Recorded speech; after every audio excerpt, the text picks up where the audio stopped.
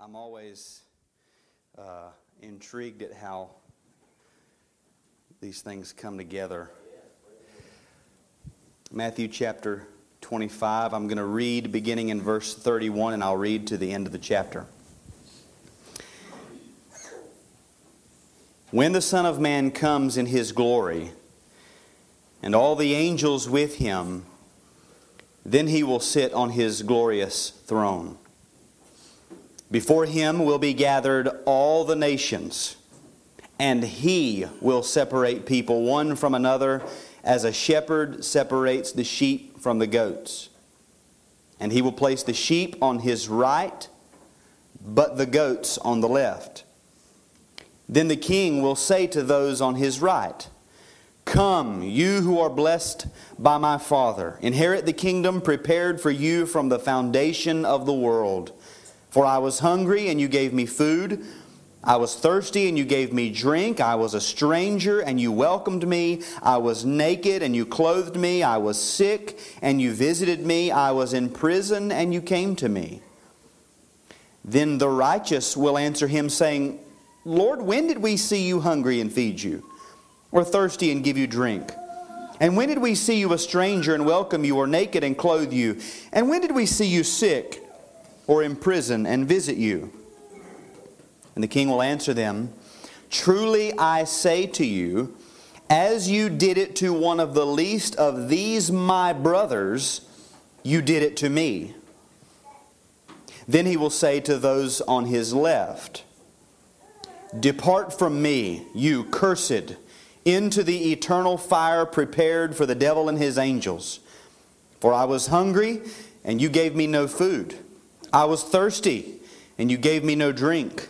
I was a stranger, and you did not welcome me, naked, and you did not clothe me, sick and in prison, and you did not visit me." Then they also will answer, saying, "Lord, when did we see you hungry or thirsty or a stranger or naked or sick in prison, and did not minister to you?" Then He will answer them, saying, "Truly I say to you, as you did not do it to one of the least of these, you did not do it to me."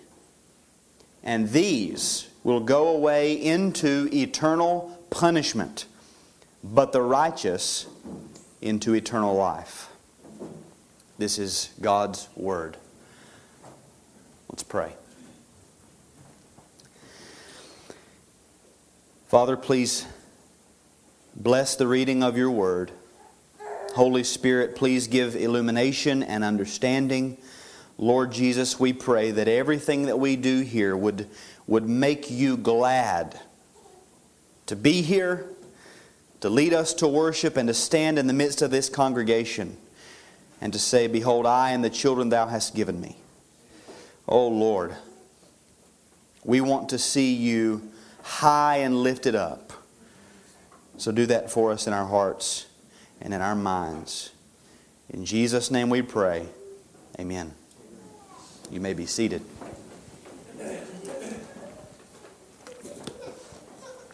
I would assume that every man in the room has probably gone over the following scenario at least one time in their minds. You're lying in bed. It's deep into the night. It's dark outside. It's dark inside. And you're sound asleep. You don't know that you're asleep because you're asleep, but you are asleep. And suddenly you hear and are awakened by a loud crash echoing through your home. Now, because you're aware of the chronology of events and how sound travels and those sort of things, the fact that you are startled awake by this sound, you get all that in your head. You know that you had to have been asleep when the sound occurred. If the sound happens and wakes you up, the sound has to happen first. But somehow, and probably just because you've gone over and over this scenario in your mind, it's created a rut in your brain. Somehow, even in the recesses of REM cycle sleep, you're able to retain every detail of this sound. You've already at the very moment that your mind is cognizant of being awake, you've already done the mental work of dissecting each of the parts of this sound, this crash. And you can identify blunt force impact, and you can identify cracking and splintering wood, and you can identify debris falling to the ground, and you can identify your living room door slamming against the wall somehow, even though you know all of that had to have happened while you were asleep. And you know, because you've gone over and over this scene in your mind in preparation and in planning, you know as soon as you hear that sound that somebody is in your house. Somebody you don't know has entered your home. Now that you know they've got to be under some sort of mental stress to come into the house of somebody they don't know, and you're thinking, they don't know me.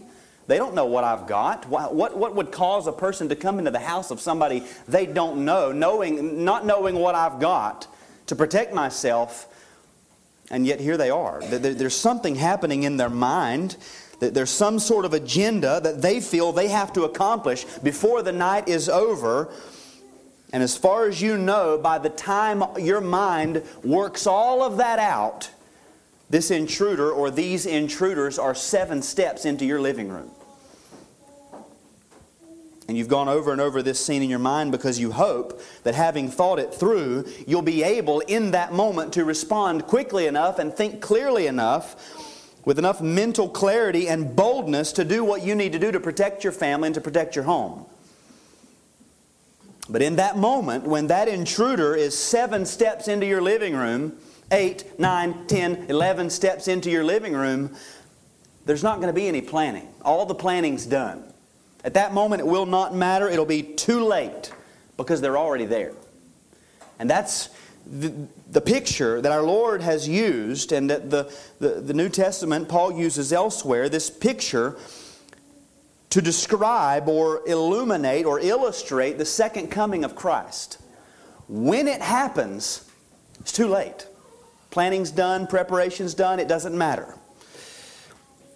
And our Lord uses this illustration to exhort us to be alert, to be prepared, to be always examining ourselves, to be diligent in our labors. Again, because when that day comes, all of those things will be through.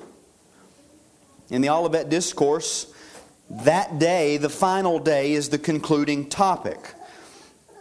The day that will come like a thief in the night. Remember the disciples in chapter 24, they heard His clear pronouncement of judgment coming upon the city of Jerusalem. The judgment that will come upon the then living generation. Remember, all of these things will come upon this generation. And so they inquired, when's that going to happen? When will these things be? What will be the sign of your coming and of the end of the age? More than likely assuming, as most Jews would have, that the destruction of Jerusalem would have been coincidental with the end of all things. They just assumed if Jerusalem's coming down, and we're sort of the center of the world, then that has to be the end of everything. And so He's spoken throughout this discourse to clarify the destruction of Jerusalem, the fall of the Old Covenant economy, the establishment and the rise of the kingdom of Christ on the earth, a time period that has covered so far almost 2,000 years. And then in the latter portion of the discourse, He's turned His attention to preparing them for that final day, the day of destruction at His return. In verses 31 to 46, which we've already read, He describes in detail what they should expect to take place on that final day. Notice what it says in verse 31. When the Son of Man comes. They had asked, what will be the sign of your coming? When will these things be? And what will be the sign of your coming and of the end of the age? And the word they used, coming, is the word parousia. What will be the sign of your presence?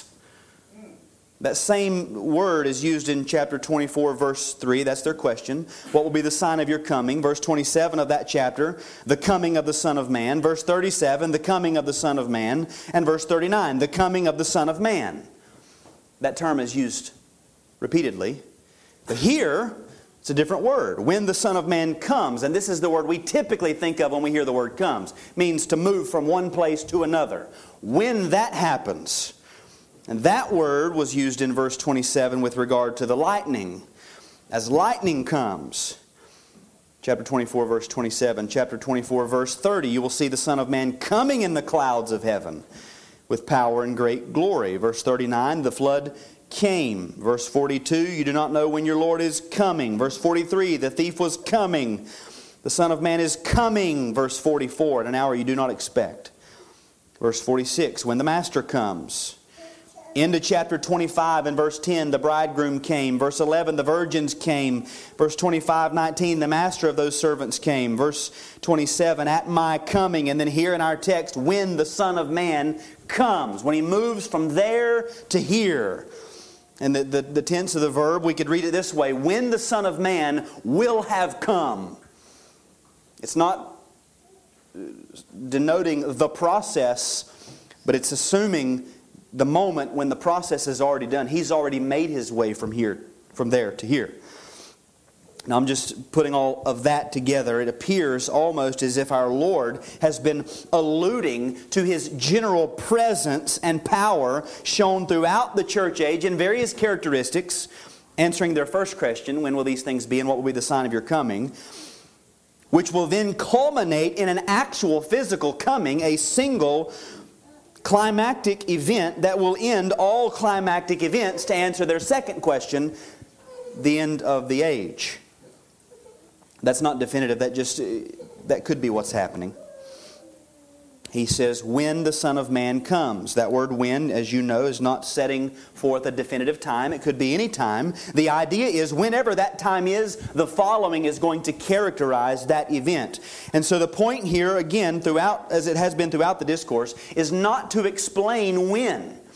It's to tell us about the event, but not to give us a time frame. But we do know from Acts chapter 17 and verse 31 that the day that's being described here is a day fixed. It's settled. God knows when it is. His calendar is marked. It can't be changed. It can't be altered. He decreed that day from the very beginning. And there are a few things that are more clear in Scripture than that this day is coming. It's always been on the horizon. Jude, verses 14 and 15, he says, Enoch, the seventh from Adam, a man alive when Adam was alive, prophesied, saying, the Lord comes with 10,000s of His holy ones to execute judgment. He knew it's coming. In Ecclesiastes, Solomon knew. He said, God will bring every deed into judgment and every secret thing, whether good or evil. He knew God is going to come and there will be an account given for everything. In Matthew chapter 28, we know that even the demons of hell know this day is coming.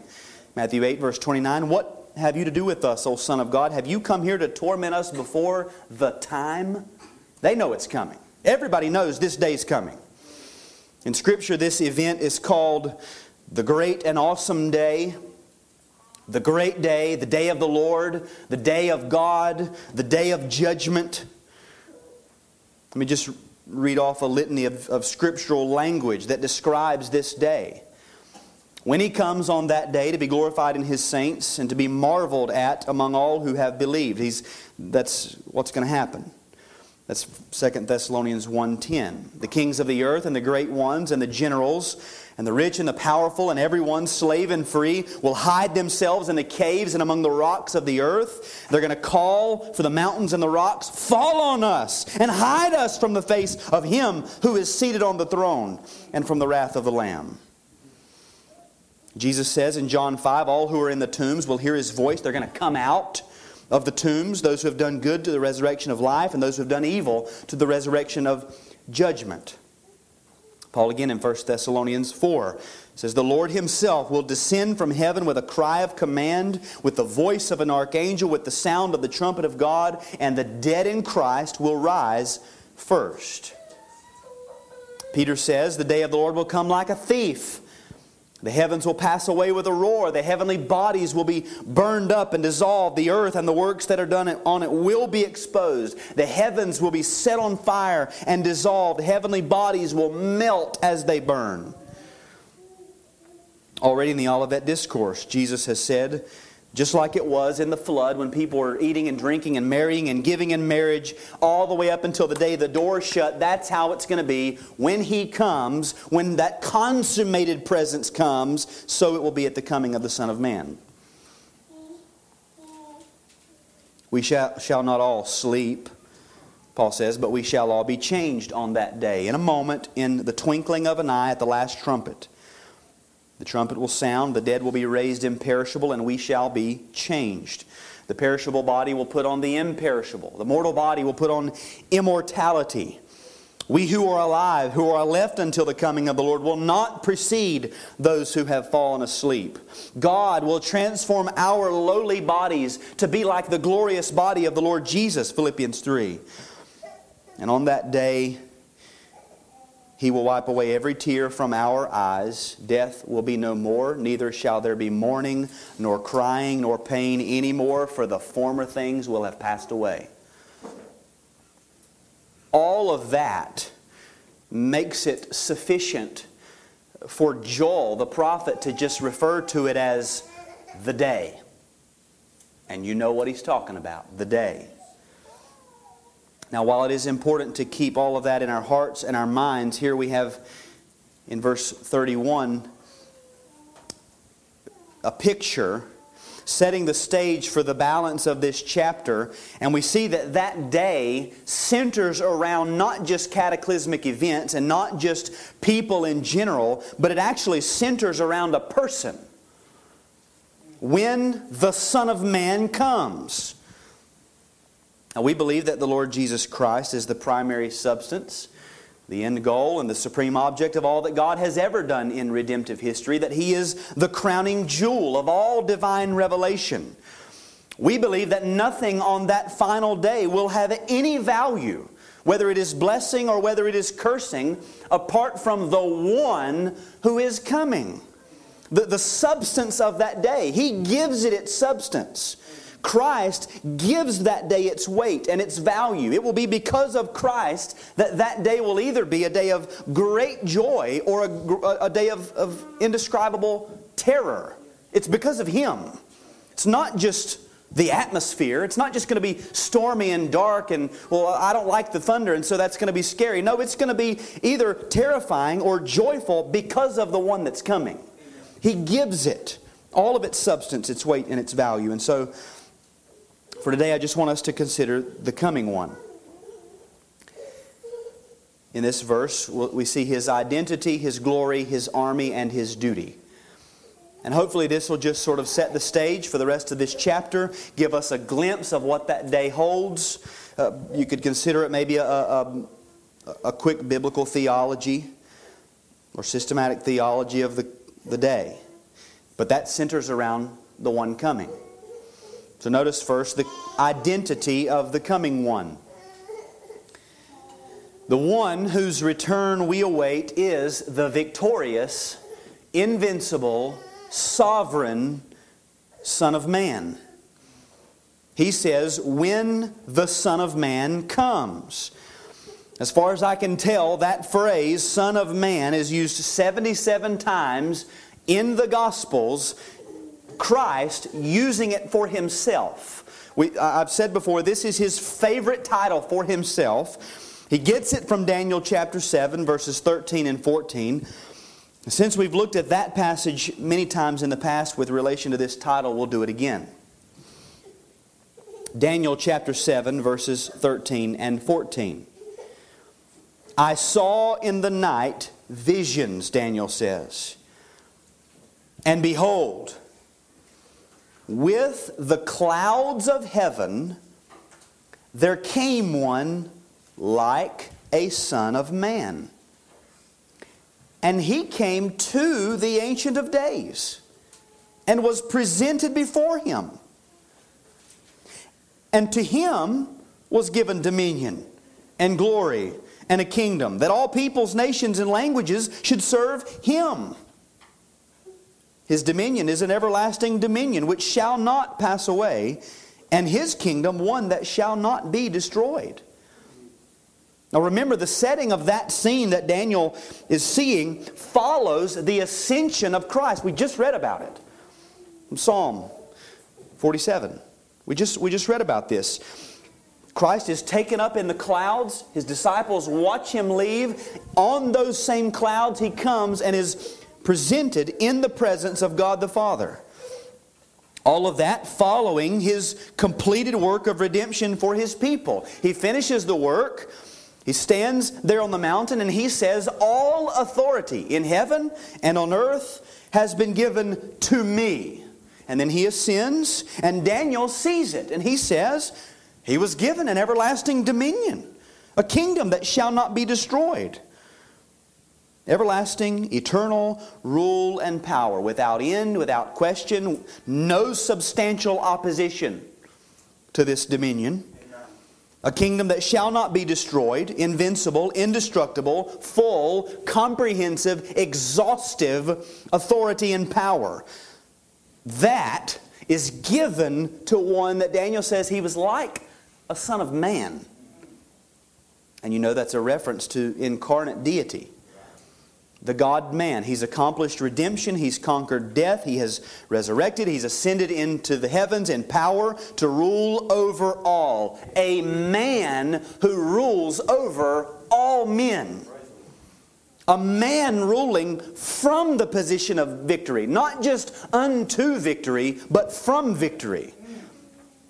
A man ruling over an invincible kingdom. A man who lived under the law, suffered at the hands of other men, bore the curse of sin for other men. A man to whom all creation renders praise and adoration. The coming one is a man, like us, yet without sin. A man who ascended into the heavens on a cloud. He's going to come again with the clouds. He's going to come. This man is going to come with power and great glory. This man is going to come with the armies of heaven in tow. Amen. A man is going to sit on a glorious throne and judge the world. And when He comes, all of the world is going to see that man. The living and the dead will see that man. The cemeteries are going to empty out. Every cemetery on earth, they're going to empty out. The oceans, they're going to empty themselves. The dirt will give up every particle of every deceased and decayed body that has ever existed from wherever it is. And they're all going to come together at one time with a singular vision. And they're going to look and they're going to behold this one like a son of man. And somehow, and this is what I don't know other than glorification, the work of God, but somehow everyone will know as they look at this man, that's God. Yeah. That's God in human flesh. All men in that moment, every man who has ever lived will recognize Creator. All creation is going to recognize its Maker and Sustainer and Lord. Animals and plants and stars are going to recognize Maker. They're going to know it. Every cult, whoever got the deity of Christ wrong on that day, they'll know that man's God. The Jehovah's Witnesses, that man's God. The Mormons, they're going to say that man's God. The 12 tribes, they're going to say we were wrong. That man's God. There will be no more debates, no discussions, no questions rattling around in anybody's mind. Who is this? Can anybody figure out who this man is? It'll all be done. Even the devils of hell are going to know this man is God. Because He didn't ask for their permission when He ascended through their territory, the territory of the prince of the power of there. He didn't ask for their permission. And He's not going to ask for their permission when He comes back through. They're going to step aside because they know this man is God. Step back, guys, and just let Him do what He's going to do. So that's God.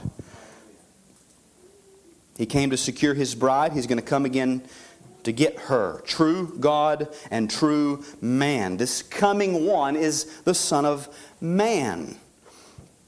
He's already taken His seat as sovereign Lord over all. He's going to come back to His creation, not via a messenger, not via a delegate. He's going to come in person, because this final day is worthy of His personal presence.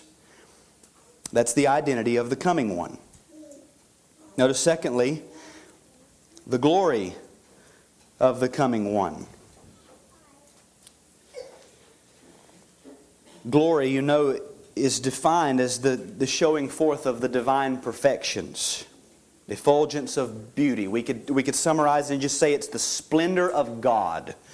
And we can't comprehend that phrase, but that's what it is. It's everything in this verse points to the glory of Jesus Christ. But here we have a reason, I think, to focus more intently on the truth that when Christ comes in glory, He's going to come in a showing forth of divine perfections that has been up until that point reserved, almost set aside and held back for the final day. It says, when the Son of Man comes in His glory. It's the glory of the Son of Man, the glory of incarnate deity. It's His glory, His own peculiar glory. Paul says in 1 Corinthians 15, the heavenly bodies and there are heavenly bodies and earthly bodies. The glory of the heavenly is of one kind, the glory of the earthly is of another. One glory of the sun, another glory of the moon, another glory of the stars. For star differs from star in glory. In other words, everything has its own peculiar glory. It's a specific thing that shines forth whatever intrinsic value or beauty it has in it. And so here, when the Son of Man comes, He's going to come in His glory, exclusive to Him. It's all His. And it is the glory of God, all of the glory of God, coupled with all of the glory of God, contained and veiled in human flesh. God incarnate. Now, this particular glory in which Christ will come will be the culmination and combination of the glories, if we want to use that word, the glories intrinsic to every stage of His eternal existence and His redemptive work. Now, I've broken this up. I just want you to see how all of these ingredients come together to produce this peculiar glory. Consider His glory in eternity, as we've already heard. He prayed, Father, glorify me in your own presence with the glory that I had with you before the world existed. In eternity, the Son of God was the radiance of the glory of the Godhead. It was Him. All of it was right there in Him in eternity. We know the text of Isaiah 6.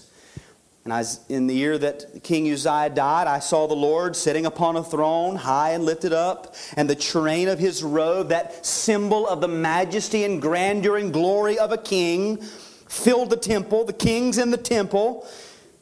And these angels call one to another, Holy, holy, holy is the Lord of hosts. The whole earth is full of His glory. And John said, Isaiah said these things, or Christ in the Gospel of John, Isaiah said these things because he saw His glory and spoke of Him. Christ's glory. That is John speaking. He saw what Isaiah saw. The whole earth is full of His glory. Whose glory, John? Christ's glory.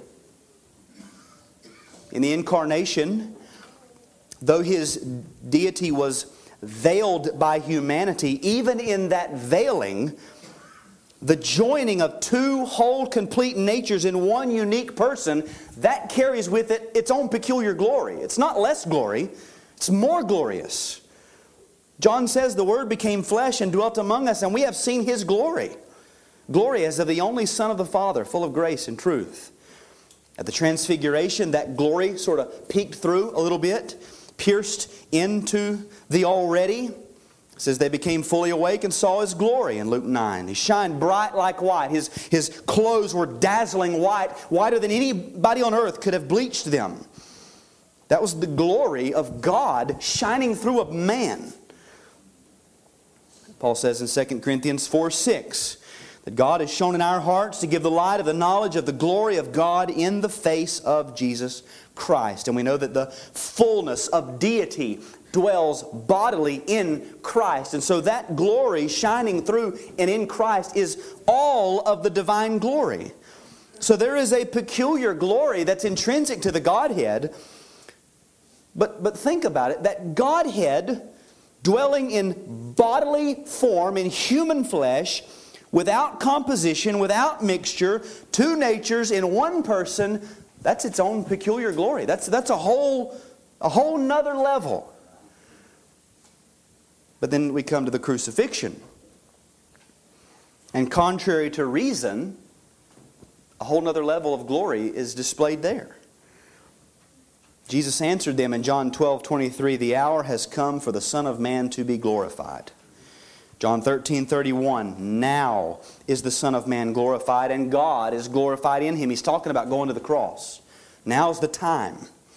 And so we look at the cross and we see the victory of Christ over sin. We see the justice of God manifested as He punishes sin. We see the love of God as He lays the sins of His people on the person of Christ. We see the infinite value of Christ as He's put forth as the one whose life and death is worthy, is substantial enough and sufficient enough to ransom an innumerable multitude of people from every tribe and language and people and nation unto God. We see all of that at the cross.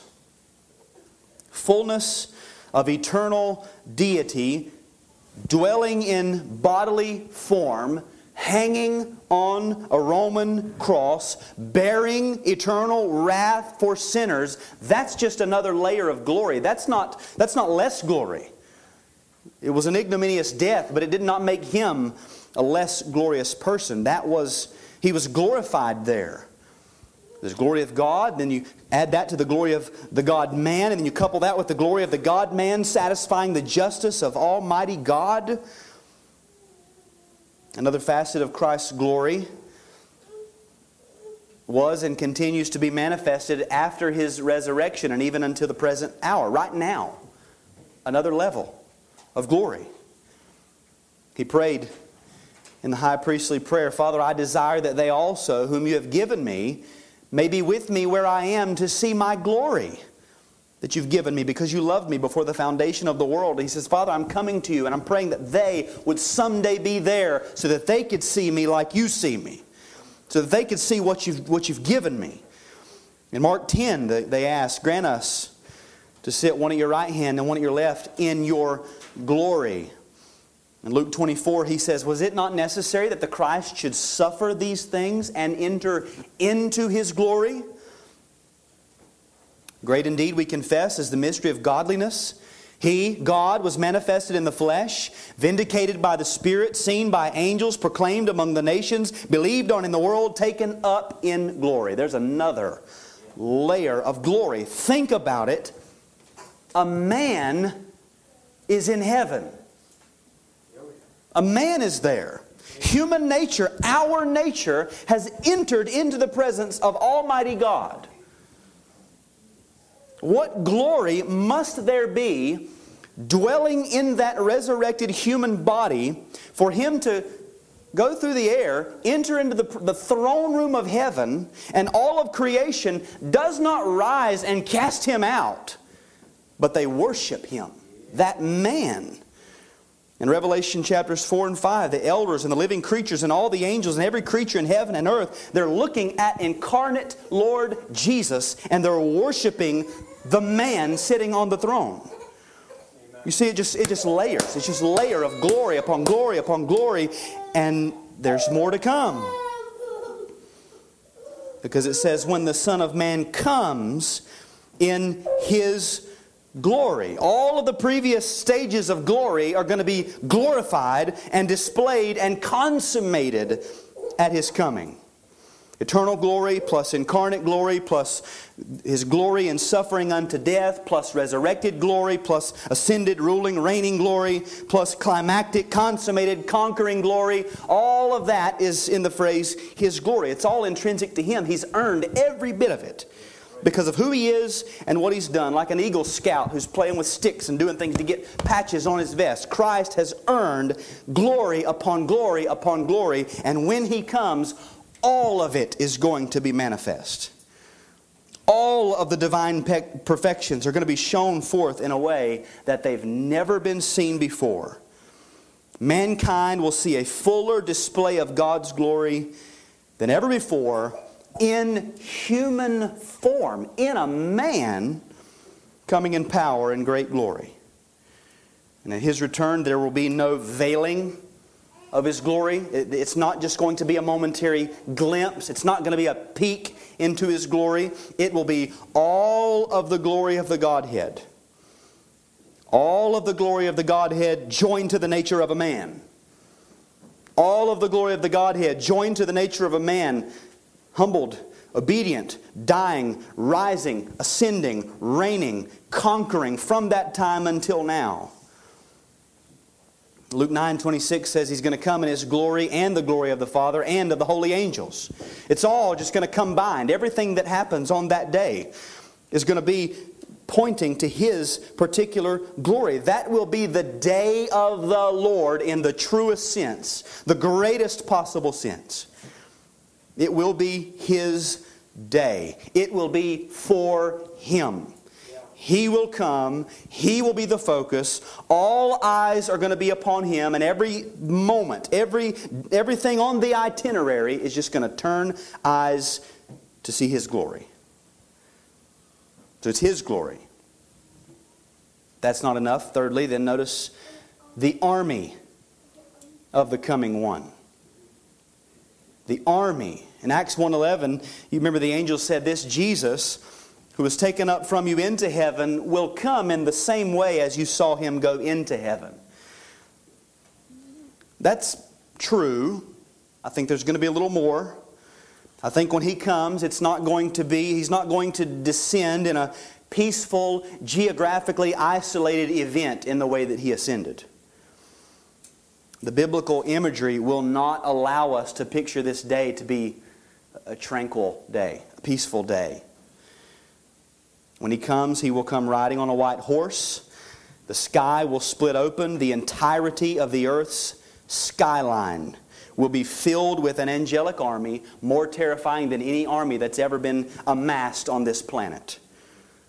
When the Son of Man comes in His glory and all the angels with Him. That's His army, all the angels. Now, historically, it has been, just like it is now, a nation is often judged by its military power, its strength.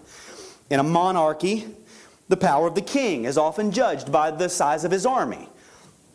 A king's power, a king's influence would be measured by the number of mighty men that he had. That's why it's important that we know who David's mighty men were. All of that is saying, look how mighty David was. A census would usually be taken either to exact taxes or for a prideful king just to remind himself of how powerful he was. It was a symptom of his own idolatrous heart. We've talked about David on Sunday evenings when he took that census. But the army of the coming Lord Jesus is described this way. All the angels with Him. That's His army. All the angels. Now God often carries out acts of judgment through His angels. In Genesis 19, 2 angels destroy Sodom and Gomorrah and the cities of the valley, the plain. In Exodus chapter 12, an angel known as, quote, the destroyer, killed every firstborn son in Egypt. 2 Samuel 24, an angel killed 70,000 Israelites. In 2 Kings 19, a single angel killed 185,000 men. The largest non-racing sports stadium in the world seats 150,000 people. Angels are powerful beings. They're not naked babies playing harps. Jesus will say in Matthew chapter 26, do you not think that I cannot appeal to my Father and He will at once send me more than 12 legions of angels? He's reminding them that He has immediate access to over 72,000 angels. What He's saying is, do you not realize that they're waiting? And if I so much as flinch the wrong way, this earth is going to be infested and annihilated by destroying angels. And when the Son of Man comes in His glory, all the angels are coming with Him. Revelation 5 says that there are myriads of myriads and thousands of thousands. It's 10,000s of 10,000s. Angels more than can be numbered. A number incomprehensible to the minds of men of these mighty destroyers. They're going to come with Him, following the man, Christ Jesus. John says, I saw heaven open, and behold, a white horse. The one sitting on it is called Faithful and True. In the same chapter, the armies of heaven, arrayed in fine linen, white and pure, were following Him on horses. I believe they're going to come, and they're going to have one eye on their task, and they're going to have one eye on their commander, watching, hanging upon His every command, looking at the man, Christ Jesus. Angels that have watched as their Lord became an infant. They watched Him hated. They watched Him sleep on the ground, sweat drops of blood. They watched Him get spit on and hit and beat and whipped by other mortal men, creatures. They watched as He hung on the cross for hours. They watched as His friends came and took down His lifeless body.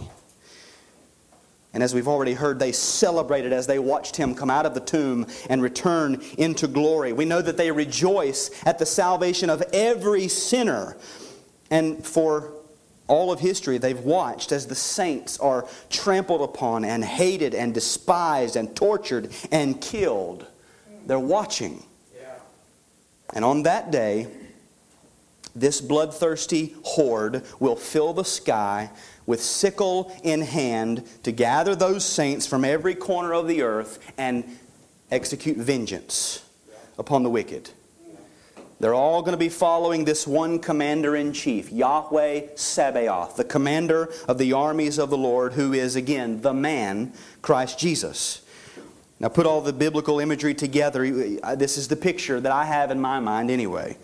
I would imagine they probably have some sort of chain of command, and they're going to come and maybe work in battalions, but they will come and they will kill, and they will stop, and they'll look at Him, and He will give them the word, and they will march forward, and they will kill, and they will stop, and they'll look to Him, and He'll give them the word, and they will kill, and they will march forward, reaping vengeance, splattering blood all over His clothes, the blood of His enemies.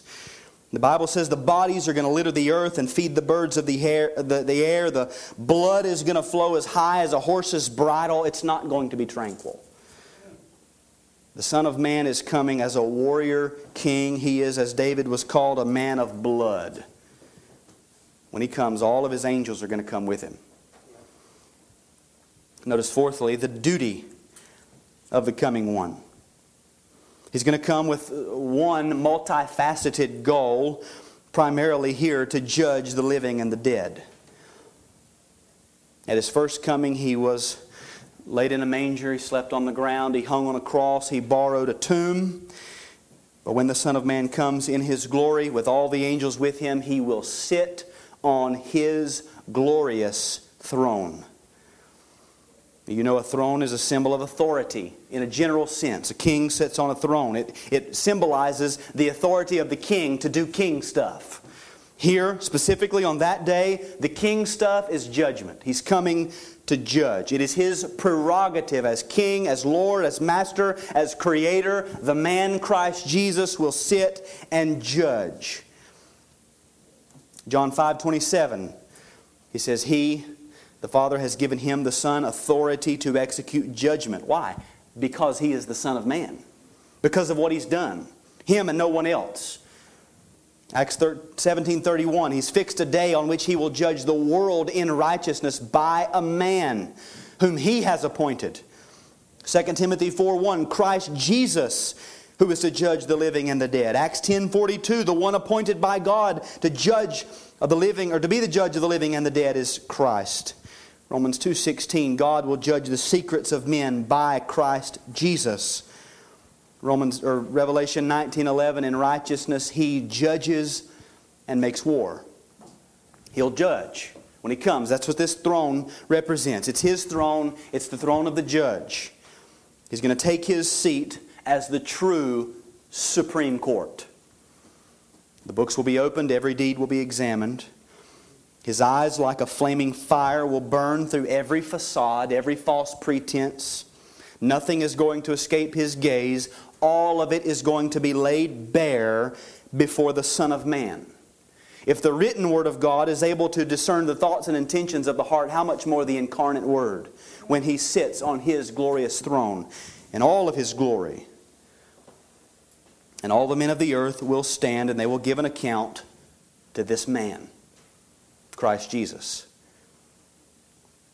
Jesus Christ will judge with perfect, unmatched, incomprehensible justice. God's holy law will be the supreme and immovable standard of righteousness. The bar of perfection will not be lowered for any man, any woman, any boy, or any girl.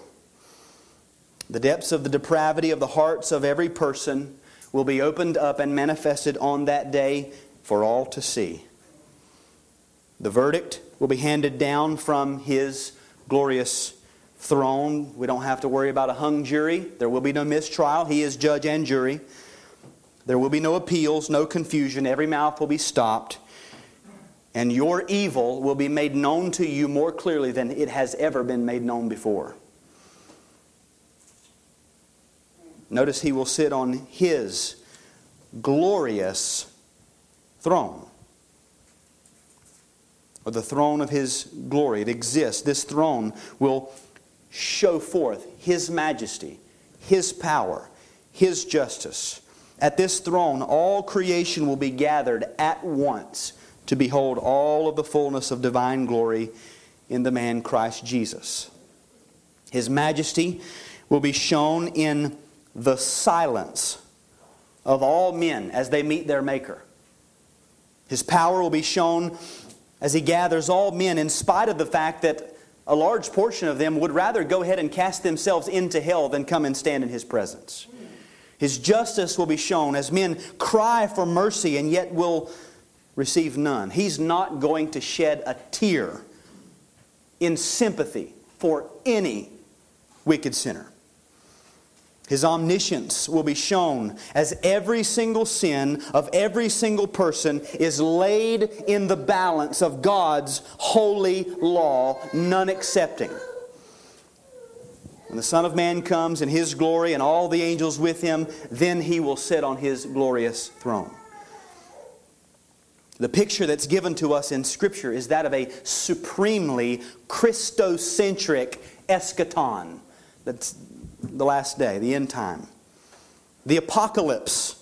That word doesn't mean a great disaster where zombies are roaming the earth. The word apocalypse means revelation. The apocalypse is the revelation of Jesus Christ. It's the showing forth of Him. The last day is the day of the Lord. He will come in His glory with His angels and sit on His throne. That's what the day is about. Him. But here's what we think. But what about my sins? That's what we're thinking. It's pretty interesting historically how that question has always been in the minds of people. Well, what about sins on that day? And my answer to that is, what about them? What about them? You've either already given them to the judge, or you've already determined that you're going to hold on to them till that day. What about your sins?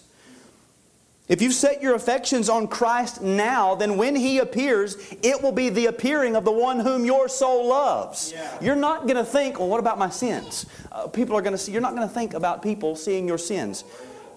I think we need to get to the point where we say, show them. Show them. I forget who said it. A man who has repented wouldn't care if his sins are written in the sky. We would say, show them. Show the world what you've borne in my place. Write them in the skies. It'll be a moment of supreme joy. Your faith will be sight. You'll see Him as He is.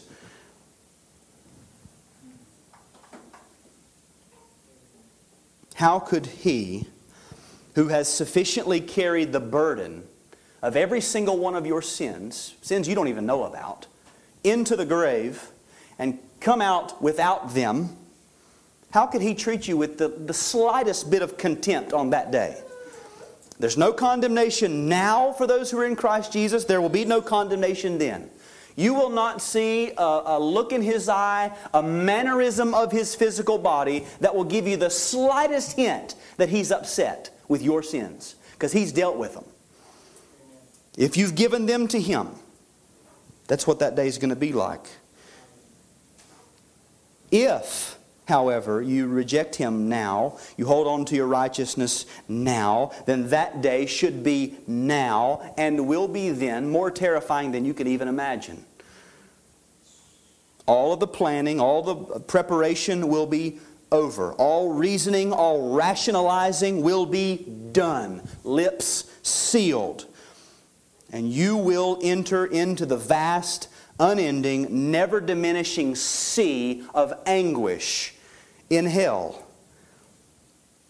if you determine to hold on to your sins. What about your sins? Either give them to Him or hold on to Him or hold on to them. But that day's coming. And Christ is held out right now if you'll have Him. Right now. We might ask, why was yesterday not the great and awesome day of the Lord? Because God is still holding out Christ to sinners. He's waiting. He's still drawing sinners. We can't presume upon His kindness and say, well, it won't be tomorrow because it wasn't yesterday. All we can say is, I know it wasn't yesterday. That means there's mercy today. He's holding him out again. Seek the Lord while He may be found. That's not tomorrow, because you don't know tomorrow's coming. It's now. So let's pray. The Scriptures are full of, especially with the language of Christ, of this constant paradox. The wrath of the Lamb. The God of peace will soon crush.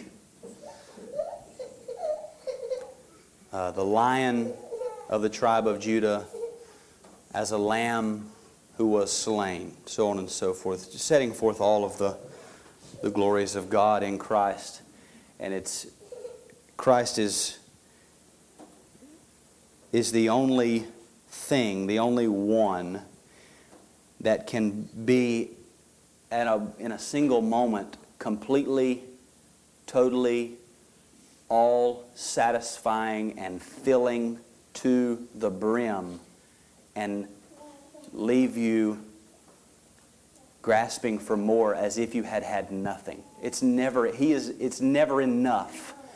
In this life, it will never be enough for the believer. He is enough, but what we get is never enough. It'll always have to be more. It's always more. It's always more.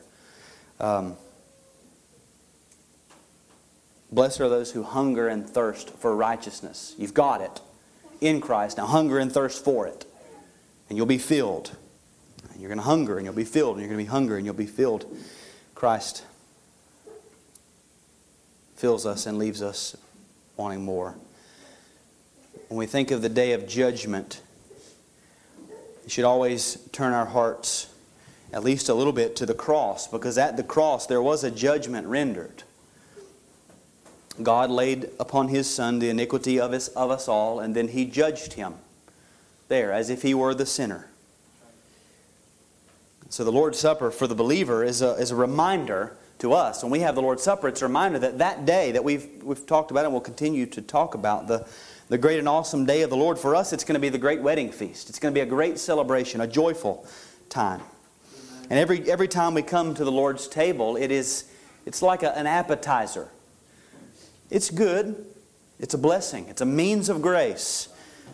But you know there's more. You know this is not it. We always keep in our mind that there's coming a day. It points us to a day. So while the elements are distributed, take a minute. Meditate on what we've heard, the anguish, the suffering endured by Christ at the cross, so that the final day for us will be a day of joy and gladness. And then we'll come to the table together.